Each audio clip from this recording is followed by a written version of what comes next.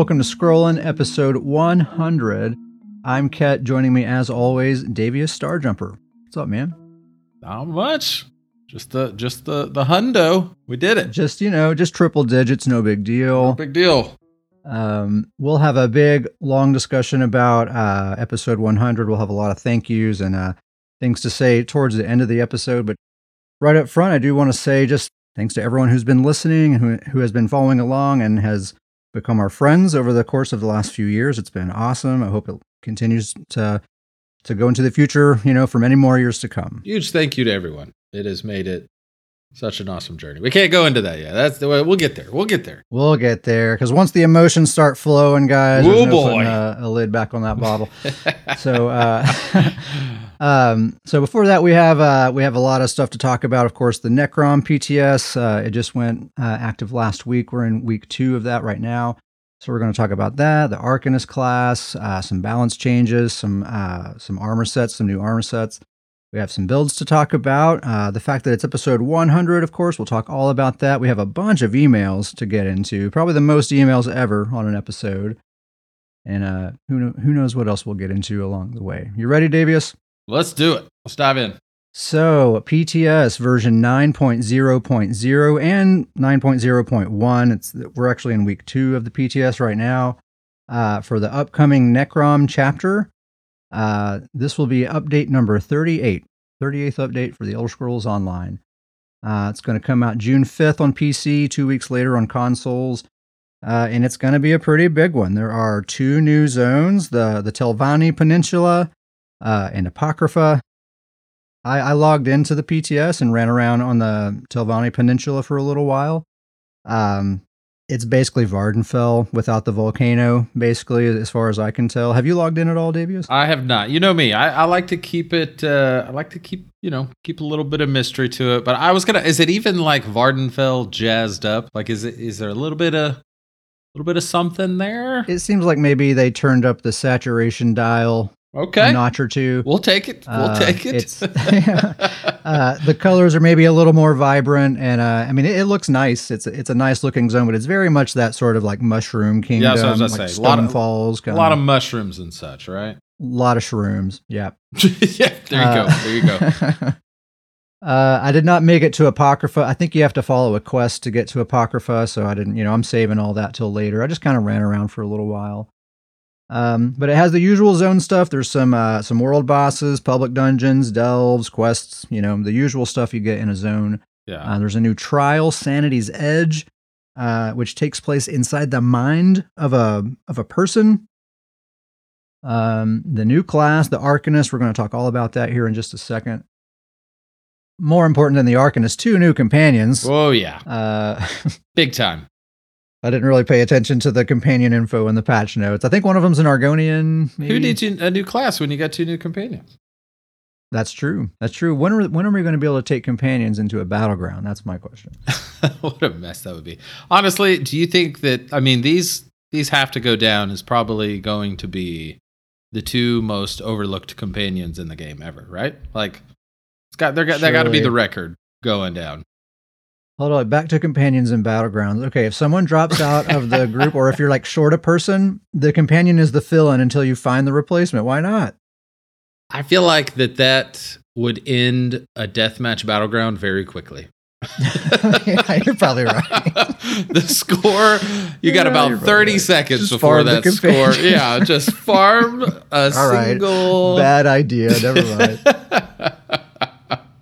Let's see. There's going to be some combat and balance changes that we'll talk a little bit about, some quality of life stuff, some new armor sets, changes to existing sets, all that kind of stuff. But first, we're going to dig into this Arcanist, this new class. So first thing I want to say is if you're looking for a deep dive, you should head over to YouTube and search for Arcanist Deep Dive ESO or something like that on there. This is not a deep dive. I just logged onto the PTS and just kind of played around with this thing for a little while. I didn't really dissect it very deeply because I really do want to save the experience for the live patch. I want to kind of get to know the class slowly, do the quest, skill by skill, get to know what it's all capable of and all that. Absolutely. But I did play around a little bit and kind of get a sense of how the class works and how it's put together and everything. First thing is the thing that everybody says, which is that the visuals and the audio and just the general aesthetics are just top notch. It's like you're playing a completely different video game. Really? It's that big of a difference? Like you can tell that big a difference with the animations? Especially audio wise. Animations, yes, because I feel like they're a lot brighter and flashier, almost maybe a little too bright. Like they should maybe tone it down just a little bit. But the audio, especially, it's a lot more kind of futuristic sound, almost like sci-fi sounding. A lot of the sound effects and stuff. That's exciting. Yeah, looks really, really cool. But I wonder if it's going to seem like super out of place compared to everyone else, or if we'll just kind of get used to it, or what. I feel like they need to turn the brightness down just a little bit on some of those animations. That saturation they turned up. Yeah.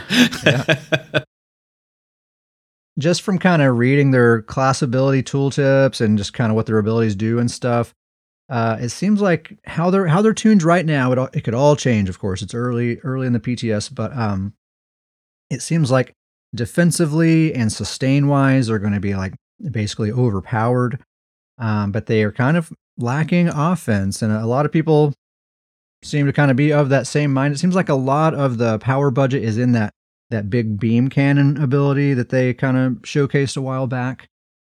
Turns out that's not an ultimate. That's a regular like magicka costing ability, and I think that's where a lot of the damage is coming from. It seems like that's actually going to be a pretty difficult ability to use in PvP, so I am wondering how this class is actually going to kill people in PvP. I did a little dueling on the PTS, like I logged in with my Stamplar, old Betsy, my main. Okay. Dueled a few Arcanists. The ones that could kill me, they were like full proc cheese builds, right? They had like Vatishran, Ice Staff, and Master's Dual Wield, and Way of Fire, and any class is going to kill me with that setup. You know, that you're going to struggle against anybody with that setup. So that's not the Arcanist. That wasn't any reflection on the Arcanist in those cases. Any Arcanist that I dueled that wasn't a proc cheese build, it was a total stalemate every time. I could not kill any of them. They were super tanky, and they really couldn't come close to killing me either, and I'm really not very tanky. That's kind of where they're at right now. That could all change over the course of PTS. It could very well be that like they have so much like defensive passives and sustain and all that kind of stuff that they might not need to make those investments elsewhere in their build. Maybe they can just go full throttle damage with their sets and their Mundus Stone and all that stuff, and maybe that's where the damage will come from. It's very like complicated looking. There's a lot of like visual effects happening, and it kind of seems complicated, but I think the reality is mechanically it's a very simple class. There's really not a lot to. I think just about anybody's going to be able to play this class and be good at it. The PvE parses that I've seen on YouTube, it seems to be mostly about the beam cannon. It's mostly about like just generating crux and then beam, and then generate some more crux and beam. That's kind of what it's about.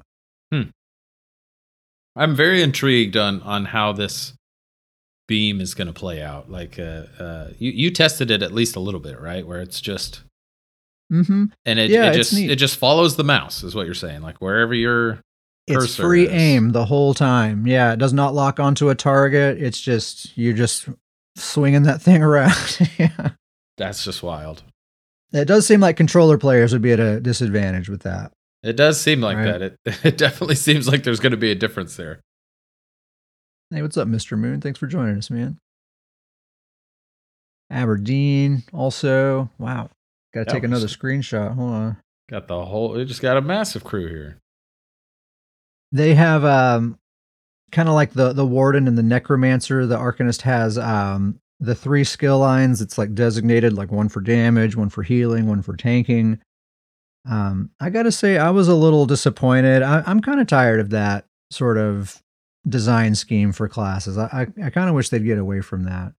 Yeah, I actually hadn't really thought about this until I talked with you a little bit about it, but I think this is a really good point. It would be a lot cooler if they kind of interchanged those skills, but went more with 3 different themes, like more of like themes to the character rather than specific. This is your damage tree. This is your healing tree. Like stick to a theme that plays on the animations or the style of the abilities, and then intermix the damage, healing, and defensive Yeah, abilities. that's how the original classes, I think pretty much all of them are, right? Like Yeah. all three skill lines, each one is a different theme. And then within that theme, you might have a healing ability, you might have a damage ability. I like how the Templar's solar flare ability, depending on which morph you choose, they're two completely different abilities. Um, I think if they would get away from like each skill line kind of being segmented like that, there's a lot more flexibility that's possible. You can make a lot of different kinds of Arcanist builds, Yeah. rather than just here are your 4 or 5 damage abilities, here are your 4 or 5 healing abilities, and so on. Yeah. Like my Nightblade, like a typical Nightblade, like their offensive loadout includes abilities from all 3 skill trees, you know. Damage shields, it seems like that's a big deal for their like defensive strategy, their defensive style. They have 2 damage shields ability, one of which seems really, really strong, plus an ultimate that also is a big damage shield, and they have a passive that buffs damage shields. They also have access to the light armor damage shield, right? So they can just stack the heck out of damage shields if they want to. So yeah, and I've heard some good things about their damage shields, that they're very, very good. All 3 of their ultimates cost exactly 200 ultimate. I just thought that was interesting. I'm actually not crazy about that. I feel like I wish there was more versatility with that. Like sometimes I feel like based on the character, you kind of choose, all right, do I want like a high costing ult or a low costing ult based on how you want to play the character? So with them all being the same amount, I feel like it takes a little bit away from the versatility. Yeah, I like an offensive ult that's around that Dawnbreaker 120 range. That's kind of where I want it to be. Or if we could do more like a crescent sweep 70-ish, I mean, I'd take that too, for sure. I'm actually probably happy they don't have a 71 because I feel like that would take away from Crescent Sweep. I feel like that's part of the uniqueness. One of the coolest things about the classes is the skill descriptions, especially the passive skills are very, very flavorful. And I went back to double check all the other classes. None of the other classes are this way. This is something that they started just with this class. So with the skills, like for example, they have this one passive that basically all it does is it increases your healing done by 3% for each active crux that you have. But the wording is, your mastery of weaving fate and abyssal water increases your healing done by 3% for each active crux. A couple others I wrote down. They're all this way, but my couple favorites here are, you stared too long into the abyss. When you generate crux, restore magicka or stamina. And then my very favorite one is, your attacks wound the mind with heretical knowledge, increasing your damage dealt with status effects by 15%. That's such a cool, like, small attention to detail. Yeah. Like really fine-tuned. Yeah, I really like that. You get a little like reason why you deal extra status effect damage. There's like a little kind of lore thing about what this class is all about, and you kind of get a sense of what this class even is. When you checked the other characters, like, I mean, skill descriptions, like, did you check on PTS? Like, surely they're going to update the other classes, right? Like, this has got to be something that they've got to spread. I don't know if I would say surely, but that would be really cool if they went back and updated at least the passive descriptions, because all the other classes, even the Necromancer, the most recent one, it's just very mechanical, like the passive does this, that's all it is. On the topic of passives, they have some really amazing passives. They have one that basically just gives them a permanent 5% boost to weapon and spell damage. It happens whenever you restore magicka or stamina, which is always because you have magicka and stamina recovery. You deal that extra 15% damage with status effects. I wish that was a Necromancer passive, honestly. Yeah, man, yeah. That's a really good passive. They give minor evasion to their group. They have a passive that's a very unique buff. That's actually kind of a Templar nerf, but we'll talk about that later. Let's see. They reduce the cost and increase the strength of damage shields by 10%. They have some OP sustain passives, basically a permanent 18% boost to magicka and stamina recovery. Surely that'll get nerfed. That's really that strong. Can't stay that much. That's too much.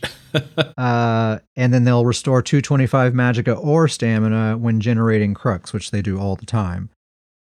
So, like I said, sustain-wise and defensive-wise, they're probably going to be very, very overpowered at the expense of damage. They deal almost all magic damage, regardless of what morph you choose for their abilities. Almost, with a couple of exceptions, almost everything is magic damage. The tentacle deals frost or physical damage depending on morph choice, and then they have a class taunt that has a physical damage morph. But otherwise, everything is magic damage. So like War Maiden. That's what I was going to say. Ward Maiden seems like it's going to be real popular to start off. The vast majority of their skills cost magicka also, regardless of morph choice. The exceptions are the tentacle has a stamina morph and the taunt has a stamina morph. And then the spammable, really interesting, it chooses its resource cost based on which one is highest on your build. But it'll still deal magic damage in either case, but it'll just choose its resource cost. That's really neat. That's very unique. Yeah, that is cool. About the crux system, I really don't have a deep understanding of like how it's going to get utilized. From what I can see, just from reading the descriptions and stuff, I feel like what I'm going to do is just kind of decide on one or two abilities that are going to utilize crux in my build, and then just kind of set it up in such a way to where it gets consumed automatically, and I'm not really thinking about it very much. You know, it'll probably just essentially end up being a passive, more or less, to me. So I have a question about the crux system. Are there's certain abilities that when you use that ability, it just generates a crux passively? Yeah, and it'll say in the description of the ability, and some of it'll be like, this morph generates crux, this morph consumes crux, you know, and for an enhanced effect. And so you'll just have choices to make in your build about what's creating crux, what's consuming crux, and that kind of stuff. So I like it as a theory crafting, how am I going to set up my build sort of thing, but I'm wondering how much I'm really going to be consciously thinking about it when I'm playing. Yeah. Sam said that's what he did with the shield. He has his shield set up to be his crux consumer, and he says that's their strongest feature. Sam did a lot of dueling on the PTS with the Arcanist, using mostly stat sets, I'm pretty sure. He made a point not to use like proc cheese and stuff. So he has a pretty good handle on things. That shield, according to Sam and some others I've talked to, seems really, really good. I think it's the one from the healing skill line, I want to say. Said Rally, Wretched, Fete, Baylorg. Yep. That's a honorable build, Sam. Good on you, man. Okay, I have a kind of a list of a few other just like, oh, that was interesting things that I wrote down here. I'll try to kind of rapid fire these. Their class major damage buff is really interesting. It applies the buff passively to both bars. So you slot it on one bar, but you'll have the damage buff on both bars without having to cast anything. It has an extra active component when you do cast it. It makes your class abilities basically deal some bonus damage. But I thought that was pretty cool. It's a cool idea. We were all curious about the tentacle arm from the trailers and stuff. It's basically an AoE spammable, so kind of like Dragon Breath or something like that. It has a 15-meter range. It's a really long range. It will immobilize anybody that it hits. It has this Abyssal Ink thing that's basically a debuff that makes them take more damage from you. And then one of the morphs is an Execute. So it's kind of like a spin to win, except it goes out in a straight line instead of spinning in a circle.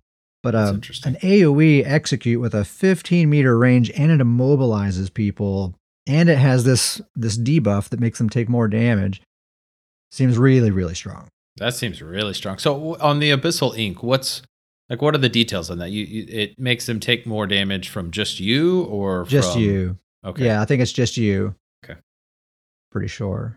Like I think it's 5% damage from you. And I think there's one morph but it's not the Execute morph that I think Crux is involved. Like however much Crux you have makes the Abyssal Ink cause them to take even more damage from you. I'm pretty sure that's how it is. Interesting. If I'm remembering. Already talked about the beam cannon. There's also a healing beam, a different ability that basically looks exactly the same. It's the same free aim thing, but it heals instead of deals damage. And on both of those, they can consume Crux to be extra potent. And I think that's the whole idea, is you probably don't even want to use either one unless you have all three Crux built up. They have Dark Convergence as an ability. I'm really not looking forward to this. That sounds it's messy. like it's a thing that you cast on someone and it pulls in everyone around them, and then it applies a dot to all of those people. They actually changed it in week 2 so that instead of pulling in everyone within 8 meters, it pulls in everyone between 2 to 8 meters. So it's like a donut zone that it'll pull people in from, but it'll apply the dot to anybody in that area. Yeah, that seems concerning because you know that there's going to be some dark convergence on Arcanist, so it's going to be a lot of potential pulling happening here. Yeah, that'll be annoying. You know, that'll get spammed like crazy. The portal is really cool, except it has a 7-second cooldown, and that's a little bit of a bummer. That honestly makes it to where I'll very likely slot Mist Form instead, but it is cool. The portal is neat, and you can use it in ways that you can't use Mist Form. Like you can actually like go up and down different levels and stuff like that. I think that's why it's balanced that way to have that cooldown. I hope they at least reduce that cooldown. That really makes it a bummer to me. Does it the portal lasts for 7 seconds, like the entire time until? Yeah, and you can run back and forth between the two portals as much as you want while it's active. It's also nice, like when you cast it, you can just like not break stride at all. Just cast it and keep running, and you'll get sucked right into it. Pretty effective as a escape tool like that. So let me ask you this: so with the 7 seconds, you could just bounce back and forth as much as possible through it. Yeah. Yep. I feel like that's going to be. I feel like that there's some players out there that are going to learn how to use that really well, like how to. Oh yeah, I'm sure. How to jump in a fight and then jump out, and I could see players utilizing that just the way it is really effectively. Yeah, you could like set it up in advance. You know, like have it ready in case you need it. Totally. Yeah. It's interesting.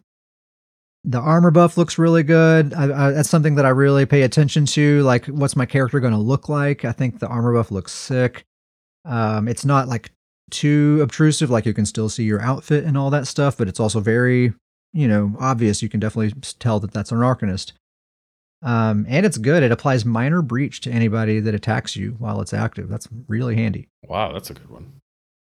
The class damage combo, I'm guessing, is just generate Crux and hit him with the beam is kind of the idea. And if you're not using the beam, you basically have like a self buff that lasts 20 seconds, and you have a dot that lasts 20 seconds, and you have that abyssal ink you can put on them that lasts 20 seconds. So you have like 3 long 20-second timers and a spammable. If you're not using the beam, that's what you have to work with. So there's no delayed burst. There's no real complicated mechanics of any kind within the class. That's why I'm saying, like, where's the damage coming from? Because that beam's going to be tough to use in PvP. Like, people give it 2 weeks, everyone's going to be ready for that thing. They're going to know exactly how to counter it. It does not lock on to targets, so you're going to be able to get out of the way of that thing easily. So I just don't think that's going to do the trick in PvP, and where else does the damage come from is my question. And it may very well be, like I was just saying, like, they have such good defense and such good sustain built into their class that they can just make 100% damage investments, and that's where the damage comes from. Maybe. Also, it's very early in PTS, so we never know where we're going to end changes. Up. I predicted it would be a Jabs versus Tentacle, but I was wrong. It's going to be a Beam versus Beam. Still the rivalry with the Templar, but Beam, it's going to be a Beam off. Because the Templar Beam is still a problem. Sure. Very much so. Yeah. Very much so. That's basically all I have to say about the Arcanist. I'm trying to save it for the live patch, so I'm not really going to dig in any more than that. Mm-hmm. Any other things to say or questions, Davius?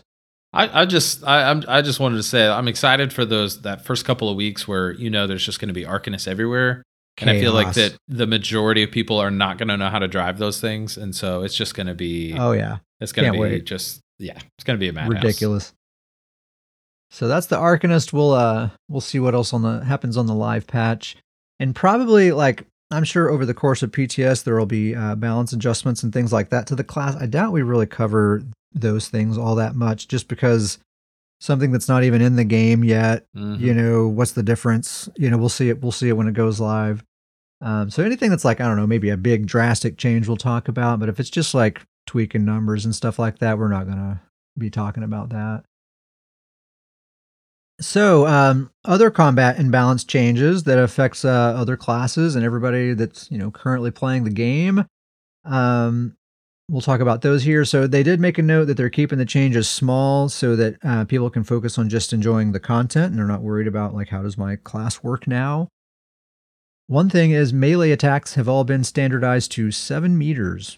So I think the standard right now is 5 meters, and I think it was 7 meters at some point in the past. Mm-hmm. 7 meters again. That sounds right. Yeah. Seems like something that I saw on the internet.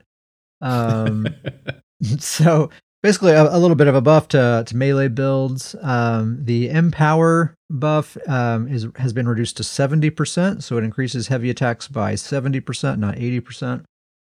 There's a dev comment that essentially just says heavy attack builds have been overperforming. I don't know where in the world they're getting that idea. I think the true story to this is they figured out that I got my Sergeant's Lightning Staff, and so that finally got your heavy attack build put together. So time to nerf it. Run 27 was a success, and they went, okay, now it's time. Now it's time, everybody. Time to nerf it. Time to nerf it. It's still going to be a totally acceptable build. Still going to work. Dragon Knights, the Elder Dragon passive no longer extends melee attacks range by 2 meters. Since they were all standardized to 7 meters, that's what it put them at anyway. So no need for that. And then it now gives you 259 health recovery per Draconic power ability slotted rather than 5% health recovery. So just a little tweak to that. Necromancers, kind of a silly buff, but I'm actually kind of excited about it. The Flame Skull ability increased the damage bonus of the third hit to 50% instead of 20%. I think this is a good one, just because I feel like that we'll actually start to see the Necro class spammable a little bit. I like it. I use it on my Bowcrow, and having that third cast bumped up to 50% increased damage, that's going to be decent damage. And that Stamina Morph, all other Necromancer abilities count towards that third cast. So in practice with that morph, it's really more like every other cast when you're using it. Because you typically do like Blast Bones, spammable, Blast Bones, spammable, right? So Blast Bones is going to count towards that third cast every time. Mm-hmm. So that 50% bonus damage is going to be part of your combo reliably every single time. So I'm looking forward to that. My Bowcrow, he definitely could use a little bit of extra sauce. So there it is right there. Nightblades. Thank goodness Nightblades are getting a buff. The Deathstroke ultimate, that's the base ability of NCAP, their famous ultimate. They increased that 20% damage buff to 8 seconds instead of 6 seconds. So when a Nightblade hits you with NCAP, it has always been you take 20% more damage from them for the next 6 seconds. It's now going to be 8 seconds. The devs say Nightblades have been too far behind in single target DPS. As PvPers, that sounds hilarious. That sounds insane to hear. I've never once thought that as I was getting ganked right I lately. believe that's a PvE comment right there. It's gotta be. Gots to be. Concealed Weapon, the 10% damage bonus is now granted if the ability is cast while Major Expedition is active, rather than when Major Expedition ends. So you're actually required to use the skill now in order to get that buff. But it still operates the same way when you're leaving stealth. So when you come out of stealth, it will still give you that damage bonus passively. But basically in PvE, like on my Magblade right now, I have this ability slotted just for a passive 10% damage boost. I'm not going to be able to do that anymore, because you'll actually have to cast the ability to get that. Yeah. So that's all for Nightblades. I think as far as PvP goes, that's irrelevant to them. They're mostly getting that from coming out of stealth. So basically in PvP, just a buff from that NCAP buff there. Thank goodness, poor Nightblades. Been really worried about them lately. Sorcerers, the Dark Exchange ability, the base ability now grants Minor Berserk for 20 seconds. And then the Dark Deal morph, the one that costs Magicka and gives you stamina, that gives you Minor Berserk and Minor Force for the duration, which is 10 seconds for that morph. So basically, Stam Sorks get Minor Berserk and Minor Force. Mag Sorks just get Minor Berserk. Just wow. I mean, it is interesting because of all the complaints that you see from sorcerers. It's not really that they're lacking in damage. It's really mostly they're asking for defensive buffs. The kill counts are going to be wild. I mean, they already are, but it's just going to be a whole new level of just. Oh my goodness. Oh yeah, and Crit works really well in Stamsorks too. So them getting that minor force just guaranteed permanent on their build all the time. Like, holy cow. Use that Order's Wrath set, maybe Wretched Vitality back bar, and that's probably going to be pretty solid. Yeah, just straight buff to the Samsork. It's going to be nuts. The Atronach ultimate, it grants the Major Berserk from the synergy. It now lasts 10 seconds instead of 8 seconds, and it will apply to 12 targets instead of 6 targets. A little bit of a buff to that. I wish they would make that so that the Sork could activate the synergy. That would be pretty nice. You just want Major and Minor Berserk. Not enough for you, huh? Give me more. Give me more. Templars. Templars actually are getting some buffs. Some of them are maybe not as nice as they seem. We're going to talk about it here. So, Focus Charge. That's the base ability of the class Gap Closer. It's now going to grant major protection for 4 seconds. That's the base ability. Explosive Charge. That's going to extend major protection to 10 seconds. So basically, permanent uptime on major protection with that Explosive Charge, which most people use Toppling Charge right now. So that definitely gives this a lot more attractiveness to make some people consider that other morph now. You still will get it for 4 seconds with the Toppling morph, so you still do get it. But 10 whole seconds, man, that's going to be nice. I feel like a lot of people are going to be using that. Yeah, major protection. That's major protection. So the devs say that they think this is going to help Templars actually offensively because it's going to allow them to dive in and kind of go hard without having to worry about losing too much health. I say Templars can already do that. They don't need major protection. Templars are already basically immortal if they want to be. You can already dive in and not die. You can go ham. The problem is going ham doesn't really pose a huge threat a lot of the time. So people can just kind of target dummy parse on you, and that's how they end up overwhelming you eventually. So I just don't think this is going to have the offensive benefit that dev comment says it's going to have, since Templars can kind of already do that. I have concern with 100% uptime on major protection combined with the bubble. Yeah. That's going to be standing inside like both your circles, and they have a great defensive kit already. They're going to be tough to take down, I think. Mm-hmm. That's going to be all they're going to be. Yeah. They're just going to be walking target dummies. And beam bots. Yep. The beam.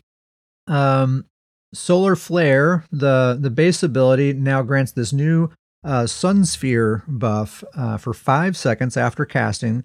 It increases the damage of your class abilities by 5%. And then if you use the Solar Barrage morph, which I use on Old Betsy, that increases that Sun Sphere buff duration to 20 seconds. So 20 whole seconds of your class abilities dealing 5% more damage. So basically like a unique Minor Berserk just for your class abilities that stacks with Minor Berserk. That's pretty nice. You were so excited. I was so excited until somebody on the forums pointed out that this new Arcanist class, they have a passive that grants minor evasion to everybody. And, we always play Battlegrounds. That's basically all we do. 100% guaranteed there's going to be an Arcanist, at least one on every single team, every single match. So everyone has permanent minor evasion now. So we have a 5% buff to our class abilities minus a 10% nerf because everybody has minor evasion now. So I'm expecting to actually feel less powerful this patch than I do right now, even though I'm getting a 5% damage buff. What are your thoughts on that? Do you wish they'd get rid of the minor evasion for everybody, or do you wish they'd bump this to 10%? Yeah, I think they need to bump this up to like 12%. Because, they gave Nightblades a unique 10% damage buff that applies to all damage done. Very easy access to that. This only applies to class abilities. Bump that baby up to 12. Oof. What I say. It's probably going to end up being 8, I bet, is my prediction. Okay. Mark it down. Everybody write down 8. That's what Ket's picking. I'm going to pick 7. I'm going to Price is Right you on that one. Okay. All right. Sam says minor evasion does not affect Sam's Beamplar, though. That's true. The Beamplars will still thrive. They're going to be great. Don't worry. Do not worry about those Don't worry about those guys. The beam offs. It's going to happen. Rune Focus, that's the class armor buff. It's also your main sustain tool. This is a great buff, actually. So it now heals for 2% of your max health every second that it's active, rather than 4.5% of your max health while you're standing in it. So just 2% of your max health the whole time it's active, no matter what. And then that effect is increased by 200% while you are standing inside of it. So that would be 6% of your max health. So double buffed, basically. It heals you for more while you're standing inside of it, and it heals you for something while you're not standing inside of it. Pretty nice. I am highly concerned about the Rune Focus charge with the major protection with the bubble. Yeah. And, they're just if you're a Templar and you don't want to die, that's going to be an easy thing to achieve, just to be completely immortal. How long does Rune Focus? Is 20 seconds? Is that right? I want to say it's like 20. Yeah, it's a long buff for sure. Yeah. So the devs say they basically want to help Templars to be more survivable while being on the move. So they're speaking Betsy's language there. So that sounds pretty good to me. So the only thing I want to say is they need to buff that Sun Sphere thing, and they need to fix Backlash, guys. The base ability of Power of the Light. It's been 3 patches now that this ability literally does not function properly in PvP. Battle Spirit applies to it twice. It hits for less than a spammable. Yeah. You gotta fix this ability, guys. It's our main delayed burst attack. We rely on this to get kills, and I haven't been slotting it for months, because it's not worth slotting. It's not worth the global cooldown that it takes to cast it. So, that delayed burst is an important ability for a class. Yeah, and even when it works properly, it's harder to use than other classes. You have to deal damage to charge it up. It's it's a hard ability to use anyway. Anyway, I'm glad to see Templars at least getting some attention, and they did tell us ahead of time, like, hey, we're keeping it all small for now, which kind of maybe hints that it will be not so small in the third quarter. So fingers crossed. Wardens get a little bit of a nerf. The Arctic Blast ability, it's now going to stun after a 2-second delay rather than immediately. And if you recast the ability early, it will reset that 2-second timer. So you got to wait for it. Shout out to Jorl. He made a good point that this is probably going to prompt a lot of Wardens to explore the other morph, Polar Wind, and then they'll discover that it's totally overpowered and it's the one they should have been using all along. And then that's going to get nerfed. So Jorl's not looking forward to that. And then this seems fun. Seems crazy, but also fun. The bow ability, Acid Spray, they increased the dot damage by 38%. Already a really strong dot. This is one of those dots that only lasts 4 seconds. So, like shorter duration dots are always really strong. On the PTS on Old Betsy, that has about a 12k tooltip. 12,000 damage over 4 seconds. Super strong dot. So we got to get some bow builds together. Get a Asylum bow in the group and absolutely cause some havoc with that. Those are basically all the significant balance changes that are being made. There's also a bunch of new armor sets. We're not going to talk about all of them because we're already going to be here all night. But we're going to do the thing we've been doing the last few patches, which is Davis is going to pick 2 to talk about, and I'm going to pick 2 to talk about. Davis, you go first. What are the sets that you have?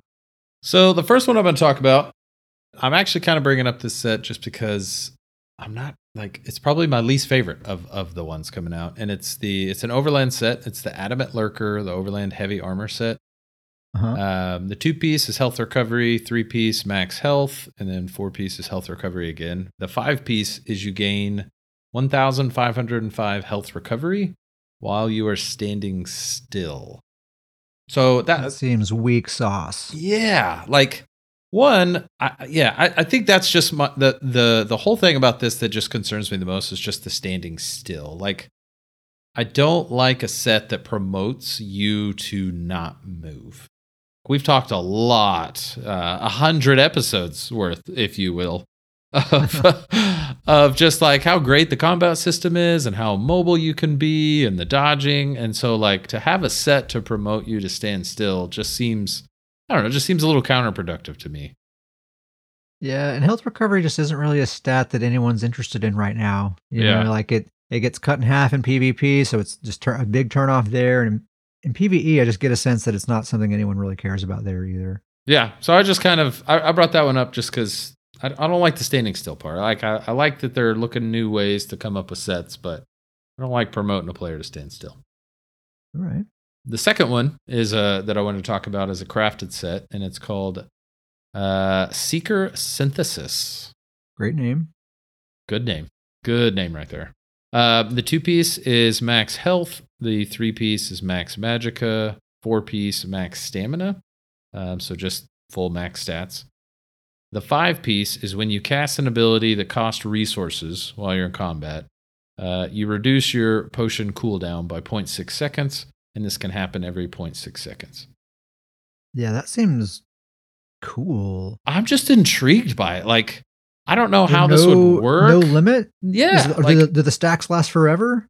Yeah. Like, it never says a limit. Like, can you just build your way up to where you're just spamming potions? Like, I don't know. Like, it doesn't scream like this massive overpowered set to me. Like, I don't know what the huge benefit is there. Like, obviously, the first thought is you could pair it with that set that, and I always forget the name of it, but Clever Alchemist, where you could you could shorten the buff up, and I don't even know if that would be worth it. It could essentially be a sustain set if you just want to chug potions, and that's your only sustain. Nobody can afford that nowadays. Like, Mother of Dragons, she's the one out there that could. But what if you could just use? What if this is so cracked that you could just use trash potions? If you're just chugging them every like 2 seconds, It's a great point. I'm so curious of like how quickly can you get Put it this on an Argonian? Like, how quickly can you use potions on this? Like, what can you get that cooldown down There's to? got to be some catch that's not clear. I mean, it's infinite, just like every time you cast an ability, just forever and ever. That's you reduce your cooldown by 0.6 seconds. It can occur every 0.6 seconds. Yeah, so like in just a few minutes, you have like, that's I don't know. Something's missing. I'm not going to try to do the math there, but that's something's missing, right? Because it's not. It doesn't, like you said, it doesn't even mention a cap. Like, yeah, no cap, no like duration to those stacks. They're permanent as long as you're in combat, I guess. I think we're talking the cool lingo. You just said no cap, right? That's the cool thing. No. To say. There we go. We got it. We did it. I accidentally became cool. It was totally accidentally, though. Totally accident. I don't know. That's an interesting one. Yeah, I was just really intrigued by it. I don't necessarily have an idea on it, but it raised a lot of questions for me. There's definitely a wacky build involving an Argonian and something going on there. Got to be. For sure. The ones that I have picked, first one is Transformative Hope. It's one of the trial sets, light armor set. It's the healing set. So it's healing done. The 3-piece gives you minor Aegis. 4-piece is mag recovery. And the 5-piece, while in combat, you heal yourself or an ally. When you heal yourself or an ally that is below 40% health, you ignite a spark of hope within them for 3 seconds. If they're above 90% health when the effect ends, you and the ally gain major heroism for 15 seconds. It's a really long time, with a 20-second cooldown per target. So I just kind of like the concept of this set, where like you have this ally that's like low on health, they're about to die, you're igniting this spark of hope, you can do it, you can pull through, buddy. And then if they do, they get rewarded with this major heroism, and you both do. It's really neat, just like the role play aspect of it. This is really good, like, innovation, I feel like, for a set. Like, a really cool idea. Mm-hmm. And it causes you to, like, really, spam heal player. There's a little mini game you play there, to get something out of it. Yeah, it's neat. Very interactive. I thought that was a really cool idea for a set.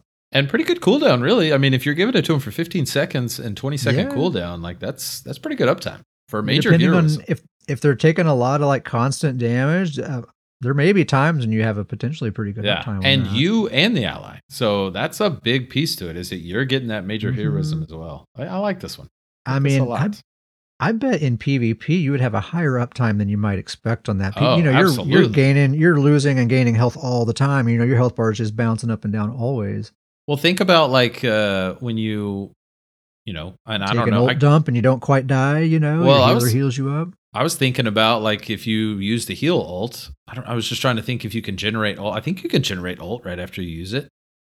So you do the heal ult, and then that's going to be almost a guaranteed major heroism for you and an ally for 15 seconds. Mm-hmm.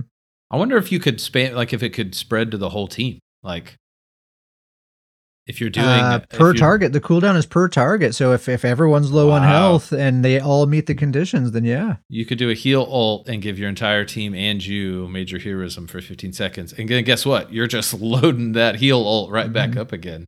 That could be... That's neat. It's a neat set. That could be a Davius thing. Davius, my Magplar going forward. That could be something there.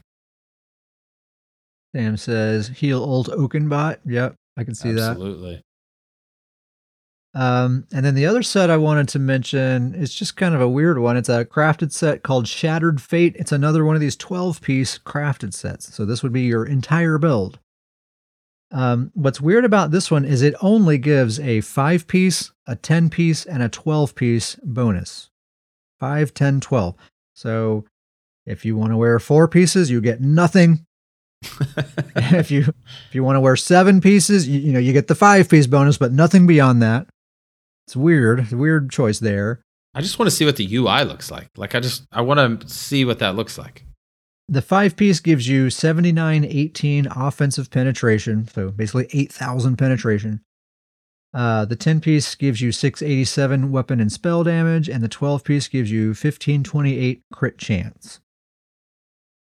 I haven't actually done the math myself, but I've seen some people talking online, and I'm just going to go ahead and believe what they said, that's basically equivalent to like 2 5-piece sets and 2 like 1-piece monster sets. If you were to combine all that together, 12 pieces of gear there, that's basically what you're getting. Which to me makes it seem like probably not worth using really if you're kind of giving up a mythic and an actual monster set and whatever procs and whatever else. Seems like if you're going to go all the way to 12 with that really ought to be that 12-piece bonus really needs to be something special. Yeah. I think that the biggest problem with this is that absolutely no max stats. Like, yeah, I feel like it's good. Like that's a lot of penetration and that's a lot of weapon and spell damage, but without those bonuses in between, like there's so much that stacks up. Yeah, because you're gonna have to get those max stats from like Sugar Skulls or something. Yeah, and like then you still gotta get sustained from somewhere. Anyway, I just thought that was an interesting one. I feel like they need to kind of spice it up a little bit. But my first thought when I saw this set though was that we need to have a Stoons Goons BG night, and this is the only set allowed. Everybody was wearing this. That would be fun. I gotta say, in general, I'm not super blown away by the new armor sets. Some cool new mythics. We're about to talk about those, but the other armor sets, I was not super blown away by any of them. Like none of them, I'm thinking like, oh, I gotta get my hands on that set. Yeah, I would agree with that. Like the transformative hope you mentioned, I could see that potentially working pretty good for the idea I have for Davius's build, but like I'm not in a huge rush to want to get that and try it out. It's more of just I could see that being a cool idea, but. Mm-hmm. I struggle on the trial sets that they still do the minor Aegis. Yeah, that's just a dead. I know. If you want to use that in PvP, that's just dead. I wish they just added that on with like a regular 3-piece. Like give it that and like max magic recovery, or something. Yeah, just give us something so it's not just a dead line for PvP players. That's a toughie. That seems to be like a conscious choice they're making there. Like this is for people who do trials. Yeah, but I mean, I like that idea of it, but I feel like that if you did that and a line item, then you're going to have more players doing trials. Like, yeah, it's gonna be more PvP players trying to get trial set. So three new mythics. Honestly, all 3 seem really interesting and kind of scary. It's gonna be a scary time. This first one is probably the one I'm probably the most concerned about. Velothi Mage's Amulet. So it's a necklace. So it gives you 4968 offensive penetration. So basically 5,000 penetration. It increases your damage done to monsters by 15% and critical damage done, I think also just to monsters, by 15%. But it reduces your light and heavy attack damage by 99%. So your light and heavy attacks basically do no damage. 15% extra damage and critical damage to monsters, 5,000 extra penetration to everybody, players and monsters. But your light attacks hardly do anything to anybody. So snipe spammers and beam spammers, they're often the same person, often the same build, are probably going to love this thing. I think if you're looking for a good snipe build, one single item that gives you 5,000 penetration, that's going to be hard to pass up. You don't really need light and heavy attacks on a sniper or a beam build. Yeah. So I think that's pretty easy to give that up. I think this is going to be very popular for a lot of people. There's a lot of play styles that don't really require a lot of light and heavy attacks that are very effective. So be on the lookout for that. That's going to hurt. Next mythic is called Esoteric Environment Greaves. So it's a heavy set of legs. This one's probably... I just got done saying this. The first one's the one I'm most worried about. Now I'm just thinking this one's the one I'm most worried about. This one's probably going to be pretty darn annoying. While you are above 33% stamina, reduce your damage taken by 50% and lose 1567 stamina whenever you take direct damage, up to once every 0.5 seconds. And the dev comment says that stacks with other sources of damage mitigation, including block. So it's basically like a double block. Block reduces damage by 50%, and it consumes stamina, right, when you block. So this is just like a permanent, when you're above 33% stamina, it's like permanently having block active all the time. You're taking 50% reduced damage, but you're also consuming stamina when you take direct damage. And then you can also block on top of that. So that'd be like 75% damage mitigation, but you're taking double stamina consumption. We were talking about the concern on this one is that there's going to be a player that we feel like is out there that's going to figure out a way to... Someone's going to break this. Oh, yes. Yeah. And, I was just thinking through this, just through some of the sets we talked about, like with these Templar changes, get major protection, this thing, throw that set I talked about, you were just talking about, the quick potion set. Start cranking out potions while you've got this thing, And, I mean, you never die. A stack of potions. Major protection. Just make it where you can chug potions constantly. I mean, it's just, I don't know. I just feel like this one is somebody's going to find a way to just make themselves completely unkillable. Yeah. Oh yeah. This is ripe for abuse. So that'll be annoying. And then the third mythic item is called Crypt Can Investments. It's a light chess piece. This one's really cool. You can no longer cast ultimate abilities. Instead, casting an ultimate ability transfers your ultimate resource to your living group members, divided equally among them. You also gain minor heroism at all times. The devs say that sets that proc from casting ultimates will not work when you're using this mythic item. So that seems like up your alley, Davius. What do you think about that? Very cool idea. Very cool idea. I've been reading about this one a little bit for a while, and I don't think this actual build will work, but the build idea that I kind of had for this one is like a buff PvP build, not like a support healer build, but just a build that gives like buffs to the rest of the team, like major and minor buffs, like just as many buffs as possible. You're giving them ultimate as well. I don't know how effective it would be because I feel like it could potentially be missing a lot, but that was my initial idea of thinking that would be cool to have a PvP character that's just about buffing the rest of your team. Yeah.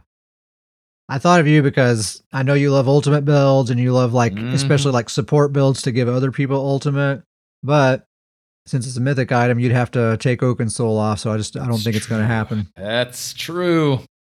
The only one that it could potentially happen on is my main Davius, but I don't know. Taking Oaken off that's a toughie. Yeah, that's a toughie. But I do like this. I think it's a really really cool idea. Like good, once again, good innovation on like item creation here. Like I think that's really outside the box. Neat idea. Very cool, very unique.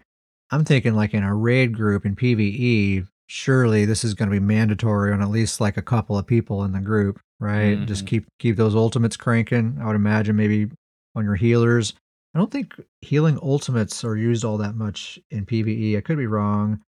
But I don't think that they're actually necessary all that often. Think about this item with that set you talked about, where once you heal them, you give them major heroism.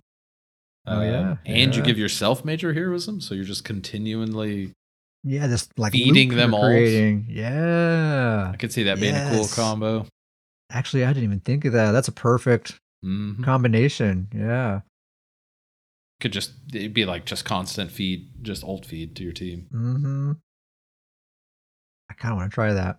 Maybe that's the way to do it. Forget the buff build, just a giving ult build. Yeah, just you always have your ultimate all the time. Yeah, that would be so cool.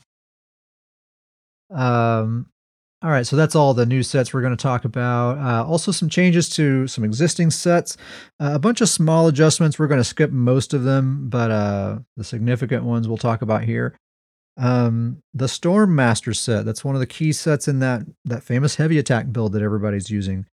So Storm Master, it now only works against monsters. No longer will work in PvP. Great change. Goodness. Yes. Great change. The heavy attack builds have been a scourge, especially in like morning time battlegrounds. You know, 1 or 2 of them are free kills, but 6 of them are like a serious pain in the rear. So they will take you down. Take down as many as you can, but you will get taken down by them. Yeah, I mean, yeah, you can take down, 1 or 2 maybe, but when there's 4 of them, or 4 or 5 or 6 just ranging you down from all different directions, those heavy attacks do some serious damage. Yes, they do. You can't just sit there and tank it out. So I'm glad about that. The 5-piece bonus now lasts 8 seconds instead of 20 seconds, and the cooldown is 5 seconds instead of 10 seconds. So that basically means that there's a 3-second window there that you have to proc it, or you'll have downtime. It'll fall off. So it's a lot harder to maintain a permanent uptime on it now. People on the forums were reporting about an 80% uptime. And remember, Empower was nerfed, right? It's 70% to your heavy attacks now. So those heavy attack builds definitely getting nerfed a little bit. But from what I'm seeing people say online, it seems like the DPS is still totally viable. I think it makes sense. You should not be able to do 100k DPS just holding a heavy attack button. I'm sorry. I think, doing 80k is reasonable. Yeah, absolutely.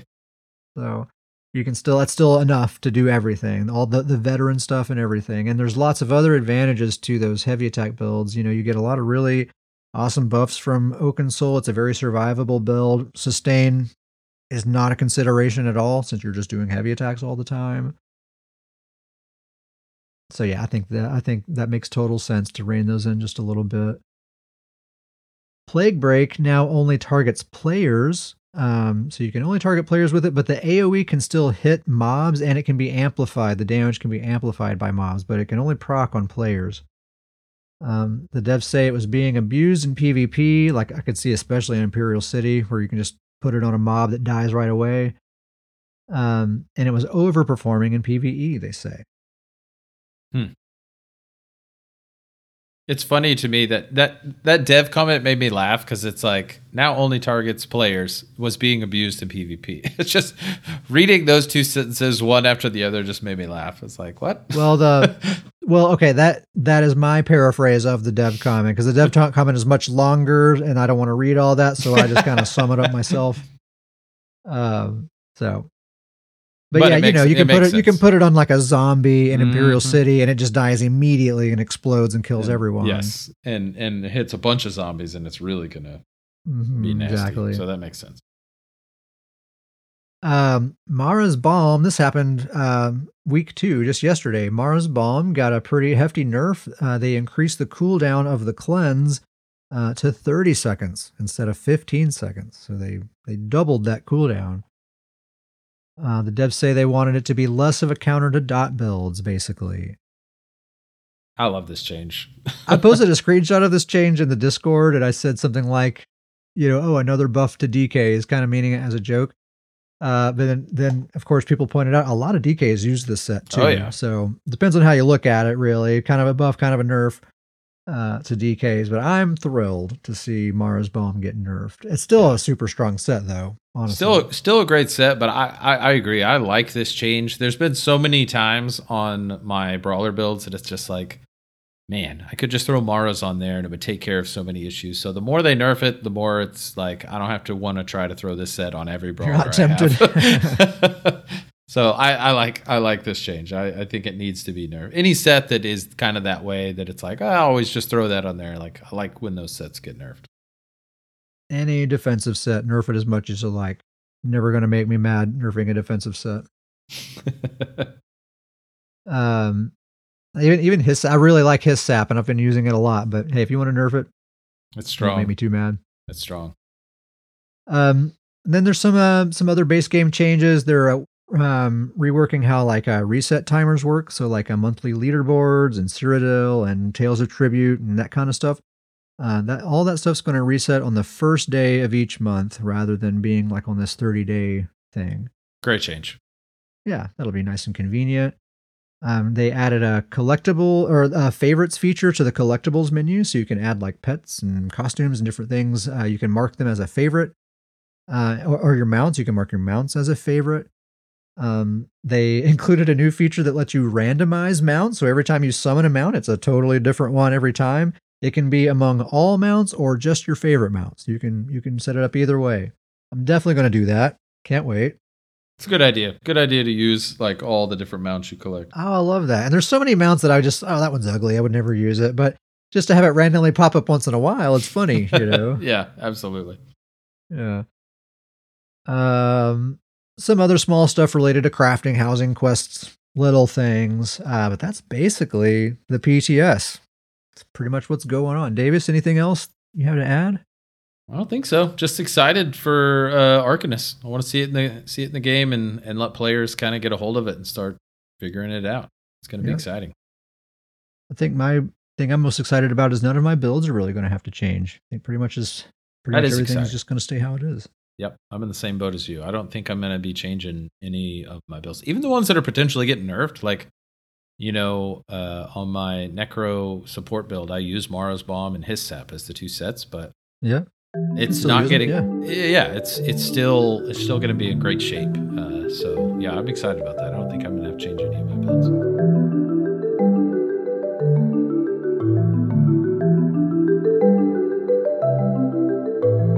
We had a Crazy King weekend before last, or no, it's still actually, it just ended this morning, didn't it? Oh, thank goodness. It was just this past weekend. Thank goodness. Yes, thank goodness. Ask me how I feel about it. How did you feel about Crazy King weekend? Yeah. Thank goodness it's over. It was a rough one, man. Yeah, I feel like the first go around when they did it the first time, we actually enjoyed it, but this time it's like people took it way more seriously. I was never on a team that wanted to PvP. Everybody wanted to run away to the flag, and I just could never fight anyone unless I wanted to fight outnumbered. If a team showed up, if we were chilling on a flag and a team showed up to throw down, my team would just run away every time. Like the whole freaking event, that's how it went down every time. We'd group up, we'd get in a 4 squad, let's queue up. We'd just go against teams that just want to run away and run to flags the whole time. You know, and it's more people just getting mad at you for not focusing the objective. And so then you say, okay, fine, I will focus the objective. And it's so boring because you're just standing on a flag doing nothing. That was probably doing this. Yeah. And you said it. That was probably my biggest trouble with this weekend is every fight I got in, I was outnumbered. Like I couldn't get a legit, just good fight to kind of really see how things were. It was just, I wasn't on a flag, and so I was just getting outnumbered. What's up, Crimson? Thanks for joining us. Yeah, so I'm glad the Crazy King weekend is over. Really wasn't fun. Really not a ton of like BG stories to tell. I don't think any particular night or anything stands out, but the BGs have been really good aside from Crazy King weekend. We do the Wednesday night BG parties with the Stoons Goons. That's always fun. It's usually kind of duos is what we're doing. Yep. I've been spending a ton of time on Despair, my Magicka Necromancer support build, and she's been on a quite a journey. I talked about her on the last episode, and I mentioned then that the build was in a bit of a state of flux, and it was evolving as we speak. And that was very much the case. I've been trying like a lot of different setups.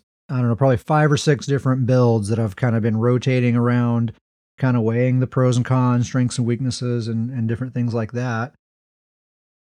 And I've been really happy with where I've ended up with this build. And one of the things I was complaining about on the last episode is like, yeah, the setup I was using then was fine and it was working well, but it wasn't really a necro build. It was very generic.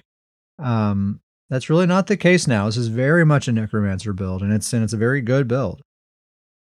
So the gear setup that I'm using right now is Savara's Scales as a double bar set, Ice Furnace as a front bar set. That could flip flop. It doesn't matter which one is front bar or whatever. Front bar weapon is a charged frost staff. Using the Maelstrom Resto on the back bar, Gaze of Sithis Mythic Helm, and One Piece Magma Incarnate. I am using the Jewels of Misrule food since I'm not using Wretched Vitality. I need that sustain back, so that gives it to me at the expense of max stats. But this build actually has really good max stats, so even with the Jewels of Misrule food, totally comfortable in that department.